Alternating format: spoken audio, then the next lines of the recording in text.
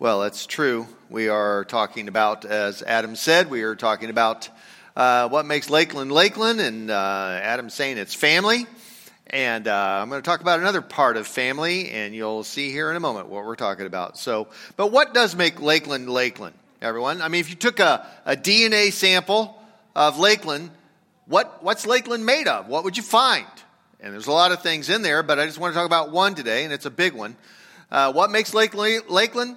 I think most of us kind of know. It's just hard to put into words, and that's where I'm going to try and throw a little stuff at you here. So we're like, yeah, that sounds like it's about right. So to find out what makes Lakeland Lakeland, we must take a journey back to Jesus. So let's begin our journey with the Gospel of Luke, chapter 19, if you have your Bible or if you want to pull it up, especially you guys at home, makes it easy. And Luke chapter 19, that favorite Sunday school story of Zacchaeus. So, Zacchaeus, Zacchaeus, a wee little man was he, and a wee little man was he, and he climbed up a sycamore tree so he could, the Lord he wanted to see. Remember that? Luke 19. Here we go. Jesus entered Jericho and was passing through it. And a man was there named Zacchaeus, and he was the chief tax collector, and he was rich. And he was trying to see who Jesus was, but on account of the crowd, he could not because he was short in stature. So he ran ahead and climbed a sycamore tree to see him because he was going to pass that way. And when Jesus came to the place, he looked up and he said to him, Zacchaeus, hurry and come down, for I must stay at your house today. And so he hurried down and was happy to welcome him. And all who saw it began to grumble and say, he's gone to be the guest of a sinner. Chief tax collector. And Zacchaeus stood there and he said to the Lord, look, half of my possessions, Lord, I'll give to the poor. And if I have defrauded anyone anything, I will pay back 4 times as much. Verse 9. And then Jesus said to him, today, salvation has come to this house because he too is a son of Abraham. For the Son of Man came to seek out and to save the lost. Luke chapter 19. Zacchaeus was a wee little man, and a wee little man was he, and he climbed up a sycamore tree for the Lord he wanted to see. Preeminent New Testament scholar I. Howard Marshall believes this story in the Gospel of Luke is the pinnacle of the entire gospel. This is where it peaks out. For the Son of Man came to seek out and to save the lost. That this is the entire message, the primary message that Luke is trying to get across. Luke chapter 19, verse 10. For the Son of Man came to seek out and save the lost. That's the central point of Luke's gospel. What makes Luke's gospel Luke's gospel? The answer is that Jesus came to seek out and save the lost.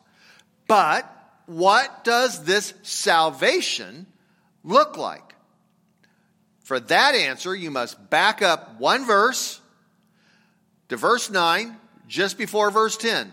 And then Jesus said to him, today salvation has come to this house. Why? Because he too is a son of Abraham. Notice that this story takes place well before Jesus is hung on a cross. Notice that salvation has nothing to do with Jesus' sacrifice or an atonement or his resurrection. There is no healing here. There is no miracle here. All it is an encounter with wee little Zacchaeus. And yet, salvation comes, and according to verse 9, that salvation looks like Zacchaeus regained his identity as a son of Abraham.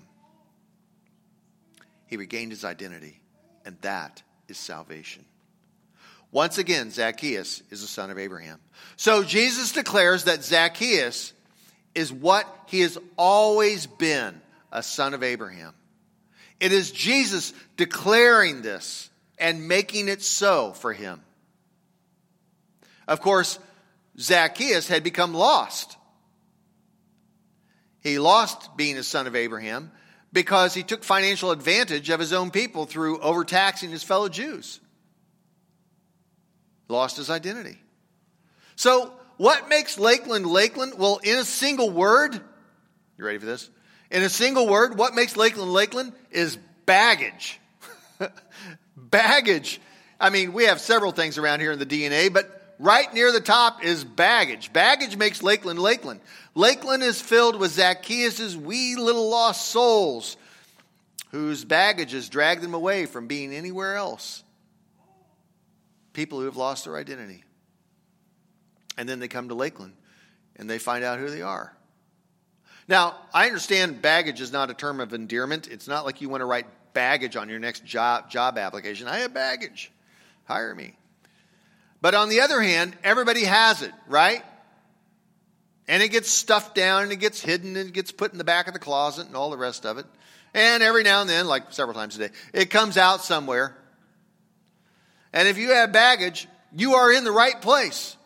Because our baggage takes us to Jesus. Over and over and over through the Gospels, people with baggage and messed up lives show up at Jesus. And Jesus gives them a new identity, and we too become children of the Most High God around here at Lakeland Church. You can try and do church without baggage, but you know what happens then, right? If you just try and clean the whole thing up, you end up a bunch of uptight moral fundamentalists. It's not really Christianity anymore, you know. You kind of need some baggage to be real Christians. I grew up in an uptight little fundamentalist church and all that meant was that people just did their sinning in secret. My moralist mom had a bottle of wine in the back of the china cabinet, down low and in the dark. And I'm not sure how it got there, but every now and then my dad would notice that the wine bottle level had gone down. Margaret, have you been drinking the wine again? Deny, deny, deny. Always deny. And then my dad would step outside and have a cigarette. Years ago, a man in this church was caught in adultery, and we were all trying to help him put his marriage and his family back together. Now, at the same time, I had been studying the Presbyterian Book of Discipline, how to discipline the flock, right? And it was full of rules. It was pretty uptight. And I decided I was going to go all Presbyterian on the next person who needed to be disciplined in the church.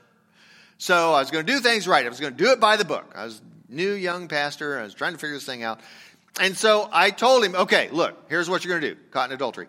So you will come into church, you will come into the sanctuary, and then you will leave and you will not interact with anyone, and you are not allowed to take communion. And he's kind of sitting there and he kind of looks off and he goes, wow, communion is the one thing I needed. I didn't know what to say. Like, okay, take communion. And I stopped reading the Book of Discipline. What do? Yeah, you look through the Gospels and you see Jesus surrounded with people with tons of baggage. You see sin. You see hang-ups. You see messy lives. You see people crushed and infirmed. And that causes baggage. And Jesus, just to start things off, just go through the Gospels, just to start things off. Jesus is first off born to a nobody, a little peasant woman named Mary. Probably a teenager, right? Jesus grows up in backwater Nazareth. Has anything ever good ever come out of Nazareth? No, because it's Nowheresville. It's Ava, Missouri. You know what I'm saying? Everybody from Ava just went like, what? His first disciples were just common fishermen. They were not brilliant scholars or prophets or scientists or anything of his day. They're nobodies. Perhaps even made more common, according to Ray Vander Laan, you know, RVL, this guy from Western Seminary up in Michigan. Ray Vander Laan. He says Peter, Andrew, James, and John were not good enough to be adopted as students of a rabbi of their time. They were losers. They were leftovers. Not good enough. All the other guys got to be, follow a rabbi. Not these guys. From there, at the beginning of the Gospels, Jesus heals Peter's mother-in-law. He heals many sick, multitudes it says. Cleanses untouchable lepers. Heals a paralytic. Fixes a withered hand. Jesus reinterprets then the Old Testament Torah law, renouncing cheap divorce, and therefore reestablishing women. Name calling is now called murder. If If you call somebody a fool or an idiot, it's the same as murdering them. He talks about oaths and truth-telling and being a person of character, loving your enemies instead of getting even. He gives a poor widow back her dead son. He heals a woman's fistula, restoring her to the community and back to her life. And along the way, he's constantly casting out demons. And I have only talked about the first 6 or 7 chapters of all 4 Gospels, just to get us started. Not even a third of the way through. Baggage, and Jesus is coming in, healing people and restoring them to who they were. But then, in all these stories, in the Gospel of Luke and the others, in all these stories, we come to, in my opinion, one of the most moving and beautiful stories in all of the Gospels. Recorded in all 4, but only Luke spins it entirely different and saw the situation entirely different. And here's the story. Picture in your mind a fine Middle Eastern cleric, a rabbi, dressed immaculately, a holy man, a religious leader, political, of course, a first-century Pharisee in a small town, and he invites Jesus over for a formal dinner. It's at his home. It's no ordinary dinner because there are other well-heeled community leaders there. Perhaps a few of Jesus' disciples, if they behaved and dressed up a little bit, they're attending as well. But it has a public gallery around the dinner. These are people who want to come watch the rabbis talk and discuss the matters of God. The people in the gallery do not get to eat the dinner. They just get to be there, and they're happy to be so. Jesus is important. He has become very popular. He has raised the dead. He has healed people. He has reinterpreted the Old Testament law. And they want to hear what he has to say, particularly when he's being challenged and in discussion with Simon, a famous rabbi of the town. They all sit around a low table, leaning on their left elbow with their feet extended. And then she enters. She is a sinner, perhaps a prostitute or a repeat adulterer, and she is nothing but baggage, and the entire town knows it. And before anyone realizes what she's doing or anyone can react or do anything, she breaks open what scholars say is a full year's wages of alabaster, pure nard, a perfume. How she got it, I don't know. And that perfume, she begins washing Jesus' feet with the perfume, and it's mixed with her sobbing tears. She kisses his feet while wiping them off with her long hair, which was a total disgrace to let her hair be revealed in the first place.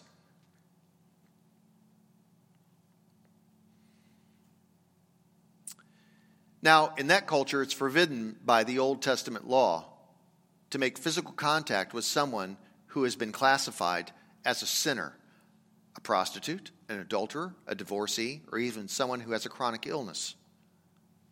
Once touched, you become unclean as well and cannot attend synagogue until you have followed the law according to the Old Testament law.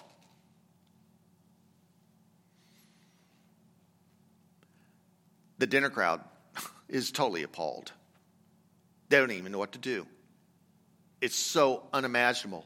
The fundamentalist religious host, Simon, rabbi, thinks to himself, if Jesus were any kind of a prophet, he would know what kind of defiled wretch this woman is who touches him. She is a sinner. And then, in a very prophetic way, Jesus reads Simon's mind and says, Simon, I have something to tell you. Tell me, teacher, replies Simon. There were 2 men who owed money to a certain moneylender. One owed him $50,000. The other one owed him $5,000. Neither of them had the money to pay it back. So he canceled the debts of both. Now, Simon, which one of them would love him more? And Simon replies, well, I suppose the one with the bigger debt canceled. You have judged correctly, Jesus said. And then he turned toward the woman and said to Simon, do you see this woman? I came into your house, and you did not have a servant offer to wash my dirty, dusty, sandal-wearing feet as it is customary. But she wet my feet with her tears and wiped them with her hair. You did not give me even so much as a handshake. But this woman, from the time I entered, has not stopped kissing my feet. You did not put oil on my head, but she has poured perfume on my feet. And therefore, I tell you, Simon, her sins, which are many, have been forgiven. Hence, she has shown great love. But the one to whom little is forgiven loves little. And then he said to her, your sins are forgiven. But those who were at the table with him began to say among themselves, who is this that forgives sins? And he said to the woman, your faith has made you well. Go in peace. Luke chapter 7, verses 47 through 50. Once again, everyone, once again, salvation looks like Jesus giving you a new identity. Baggage overcome. Once again, there is no cross here. There is no resurrection. There is no miracle. There is no sign. It's just simply Jesus saying so.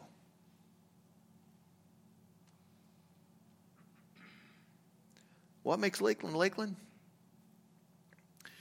Well, nothing says Lakeland more than when a few years ago someone pejoratively commented about our church. Oh, Lakeland Community Church? Yeah, they'll let anyone into that church. And they did not mean that as a kind thing. They meant all those people just like those people who were at Jesus' feet.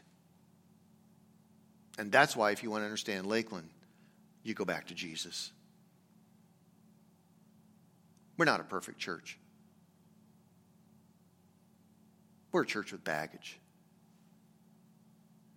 But we are a church where every one of us has been given a new identity, restored to who we truly were as children of God. And yeah, the baggage seems to kind of crop up a lot, and we all know it. But we're not sweeping it under the rug. You know, for years I've thought, if we were more black and white as a church, you know, like what I grew up with, if we were either more fundamentalist, you know, or more like the cancel culture, you know, like let's not forgive the unforgivable. Like, well, I guess you're not going to forgive the unforgivable if they're unforgivable. You know, if we were either more conservative or liberal, we'd probably draw a really, really big crowd. And it gets sort of attractive, except I can't bring myself to do it. It feels dishonest to say, like, yeah, we're going to get all fundamentalist around here. I bet you we'd draw a really big crowd if we were like that. Instead, Lakeland kind of goes into this, some guy standing up here saying we all got baggage. And I guess that's not a crowd pleaser. But it sure sounds like the people who are around Jesus. And we deal with it. The good, the bad, and the ugly. And that's who we are. So, maybe that's you. I want you to know that if your baggage is hanging out somewhere, you're in the right place with some of the right people. And then the timing's up to you. Everybody's got secrets and everybody's got something to hide. So when it's time, you come on out. Find some friends for the journey. And let's see if we can't be this family together called Lakeland Community Church. Let's wrap things up with a little video from the elders talking about the DNA of Lakeland, what they think is cool about it.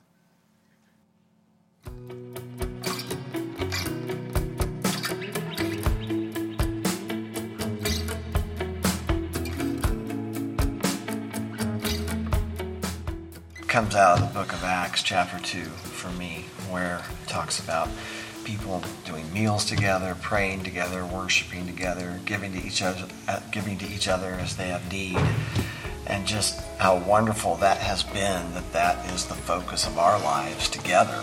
The met around this table have been doing breakfast together now for more than 20 years. I tell people that, and they're like, oh my goodness, I gotta say that now too. But I think that's pretty amazing to have a group of guys that I can lean into and share life with, and just how beautiful that is. The gospel calls us to that. We think children are absolutely critical, so whatever we can do to provide the one thing, Jesus, to children. You know what I mean?